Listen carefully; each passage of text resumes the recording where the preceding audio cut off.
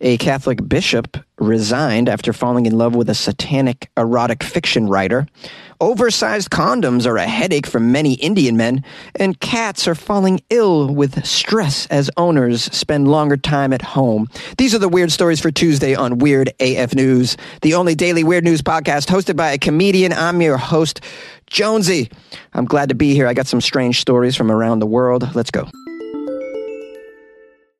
A Catholic bishop had to resign after falling in love with a satanic-themed erotic fiction writer. It sounds like a fake story. It's a satanic-themed erotic fiction and a bishop together. A Spanish bishop known for his exorcisms has resigned after apparently falling deeply in love with an author of satanic-themed erotic fiction, causing his Catholic colleagues to fear that he is possessed by the devil. Well, did you guys try giving him an exorcism? Did you hold him down in a chair? The power of Christ compels you. The power of Christ wants to take away your need for satanic-themed erotic fiction. I don't even know satanic-themed erotic fiction existed. This is a very niche subcategory of fiction, I'd imagine. Where do you even get this stuff? I want to walk into a library and ask, excuse me, where's your satanic-themed erotic fiction? Do you have... Oh, yeah, you'll find that in the corner, bro. Just look for the people wearing all black nail polish, pentagram tattoos on the neck, kind of thing. Oh, by the way, there's a bishop back there looking through those as well. Satanic-themed erotic fiction, a bishop. How do you even get into that? This guy's got way too much time on his hands. I think these clergy have too much time on their hands. You know, a bunch of them were recently caught on Grindr. Do you know what Grindr is? It's like a hookup app for gay people. Well, not. I guess you could look for love there as well, but I mean, predominantly from what I've heard, it's a hookup app. So you got priests on gay hookup apps. You got bishops reading a shit ton of satanic-themed erotic fiction. Clearly, it's like, do we got to get some tasks for you guys? Is there not enough exorcisms out there to keep you busy, Bishop? We got to maybe hand you a broom for your off time. Okay, the name of this bishop is Xavier Novel. That's funny. Novel. Fell in love with a fiction writer. Get it? All right. Is that just a coincidence? Xavier, age 52, was actually Spain's youngest bishop, so a big superstar and up-and-comer in the clergy. This was back in 2010 when he was appointed. Bishop Xavier had to retire a few weeks ago with the church authorities citing personal reasons for the decision. But sources cited by the Catholic publication Religion Digital this week confirmed rumors that Bishop Novel had engaged in a relationship with someone named Sylvia Caballo, a psychologist and writer of erotic novels. Now, this caused him to put aside his vow of celibacy. Oh, so he actually met up with the writer and, did some things. Sounds like maybe some things he read about in the erotic fiction section. Gave him some ideas. Now, it claims here the bishop, quote, fell in love and wanted to do the right thing, according to the reports, in reference to the relationship with the 38-year-old author. The author is known for an erotic trilogy called Gabriel's Lust Hell. Gabriel's Lust Hell. I assume it's about an angel who engages in lustful sexual actions in a place called hell. Wow, man. This is a group of books that maybe I ought to check this stuff out. This seems like it's crazy. I've never really read erotic fiction before, but this sounds like it's out of control, strange, and maybe I'd be into this. Now, the writer, Miss Caballo, is divorced and is described by her publishing house as a dynamic and transgressive author who upsets conceptions of morality and ethics. Oh, I'll bet you do. Author of Gabriel's Lust Hell, the erotic trilogy. Now, I guess the trilogy itself is called Amnesia. In Amnesia, the author prophetically asks, what happens when the attraction is stronger than any code of ethics or even social pressure? Yeah, a code of ethics that a bishop takes? This must be some powerful erotic fiction right here. If you can sort of transform a bishop, you know. And now I hope the author is prepared to support a bishop, because I don't know what this guy's going to do for work now. I mean, you've been a clergyman for so long. What do you do now? You're going to move into like the IT department from here? You're going to work at Starbucks? I mean, where do you go from here? I'm very curious. And I'm very curious about the erotic fiction. Anyone familiar with this? Maybe want to mail me a sample? Oversized condoms are a headache for many Indian men. New Delhi. Condoms designed to meet international size specifications are too big for many Indian men, as apparently their penises fall very short of what manufacturers had anticipated, a new study out of India has found. The Indian Council of Medical Research, a leading state-run center, said its initial findings from a 2-year study showed 60% of Indian men in the financial capital Mumbai had penises about 2.4 centimeters, or 1 inch shorter than those condoms catered for. For a further 30%, the difference was at least 5 centimeters or 2 inches. A poor fit meant the prophylactics often didn't do the job they were bought for and led to some tearing or slipping off during intercourse and use. Here's a quote from a doctor who was in charge of this study. Very curious on how this study came about. I mean, are they also just bereft of issues to study? Just like phenomenon is lacking over there as well to study? I mean, these scientists all over the world seem very bored. They're just dipping into some odd areas, man. Seems like a waste of money, but maybe this will help out some Indian men. Maybe it'll put some pressure on the condom manufacturers when they're making Indian-specific prophylactics to sort of, curb down the size a little bit to please the Indian men. Okay, so the quote is, one of the reasons for a failure of up to 20% of condoms is the association of the size of the condom to the erect penis.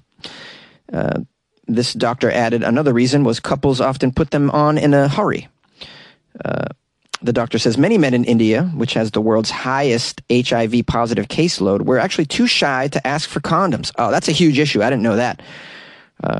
Over here in the States, man, no one's too shy to ask for condoms. You just roll up to Sevlev at 3:30 in the morning, buying some condoms and a slushie. They know what you're up to. Maybe in India, though, there's some shame to it. Here's a quote from the doctor. We need more vending machines for condoms of different sizes so people can choose a condom with confidence that is suited to their specific needs and their size. Now, the media in India reported a survey that had studied 1,400 Indian men between the ages of 18 and 50 in cities like New Delhi and Mumbai, as well as in some rural areas. It's entitled, Indian Men Don't Quite Measure Up. And you can imagine what that story is talking about. That's the end of the article, by the way, so now I'm left to sort of riff here on my take on this. And my take is, first of all, I had no idea that Indian had such small penises. I'm so sorry, guys. I didn't know. No. But, hey, there's hope for you, okay? Because, the condoms come in many, many sizes. Just take the time to find yours. Go on Amazon. I'm sure you can, help yourself out. The good part about that is you get to shop for them. Take your time and find the actual size that you might think that you want that would be suitable for you. And it gets to arrive at your door, and there's no embarrassing purchases that you have to make out in public, at a vending machine or a store or of any sort. I'm not sure I have any listeners in India. I'd love to know that I did. If you happen to be in India, email me, funnyjones@gmail.com. And just know that my heart goes out to you, guys. I don't know the feeling myself because I've never had a problem with even the larger condoms. I don't go out to seek for them, because they're not the snuggest fit on me, but I can pull them off. I remember the first time I encountered it once I was with someone. This was years ago. I had forgotten condoms myself. I didn't know. I guess I wasn't that confident at that point that things were going to go my way. And all she had was one of these oversized condoms, and I was like, well, let's give it a go, guys. I got to say, in that moment, I wasn't sure. But then I was like, oh, okay, all right. It's all right. I'm making this work here. Just had to, roll up the bottom a little bit. Hey, am I sharing too much on here? Yeah, that's what you get with Weird AF News, guys. You get this, okay? You get this. And it's happening in a closet. Cats are falling ill with life-threatening stress as owners spend longer times at home. The coronavirus pandemic over the last year and a half has disrupted virtually every facet of 21st century life, as you all know. A lot of us have been affected by this, some in negative ways. From forcing office workers to set up shop at home to bringing entire industries to a grinding halt, such as mine. The pandemic has exacted a very heavy toll on the nations. Animal experts have now warned pet cats all across the world have also felt the impact of the pandemic, with COVID forcing them into a new and rather alien sort of lifestyle. According to animal charity Cats Protection, having to adjust to their owners working from home has been a pretty stressful ordeal for cats. I had no idea. Unlike man's best friend, cats tend to be more solitary creatures, especially when on the hunt. Yeah, I knew that about cats. They like to just kind of sequester themselves under the bed and whatnot. I always thought it was strange that people just gravitate towards having a cat as a pet, because they seem like they could do without you. And, I don't like that at all. It's like, bro, I bought you, okay? Can we hang out a little bit? Do you have to be in my shoe closet like 17 hours a day for real, bro?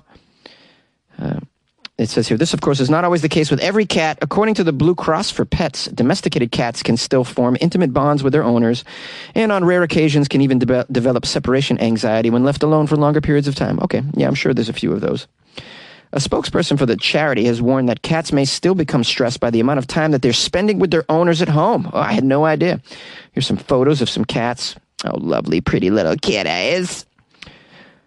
With owners no longer going to the office, and even children learning from home, cats don't have the 7 or 8 hours of peace and quiet that they need to act as a circuit breaker. Yeah, but can't you find some little hole to hang out in? I mean, I find it hard to believe that the cats can't find some place to go. They always find a place, man. Whether it's behind the boiler or under the sink, like they always find some strange place to get solitude. I find it difficult to believe that cats are struggling, but then again, I don't own one, so I don't know.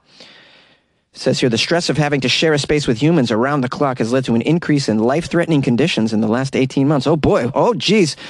Veterinarians have reported an uptick in blocked bladders in male cats and cystitis in female cats. Oh, boys. I don't know what cystitis is. I imagine it's a problem with the ovaries. What's with this blocked bladders situation? That means they're not peeing. We have a spokesperson quoted as saying, well, it would appear that some cats may have become more stressed in their home during this pandemic. Changes to a cat's routine always have the potential to cause some stress. As you know, they are creatures of habit. As well as this safe or quiet places that a cat could have escaped to in the home previously may have been repurposed as a home office, let's say. So the cat no longer has a quiet place to go to. Oh, no. Poor cats. Now, to help fight against the pressure of adjusting to the new routines, Cats Protection has suggested creating Moggy-friendly safe places. Moggy, M-O-G-G-I-E, friendly? I don't know what that means. These could be quiet little corners where you can tuck away treats, water, and blankets for your cat to hide once in a while. According to the Cats Protection, there are a number of telltale signs that your cat is stressed. Do you guys want to hear some of these?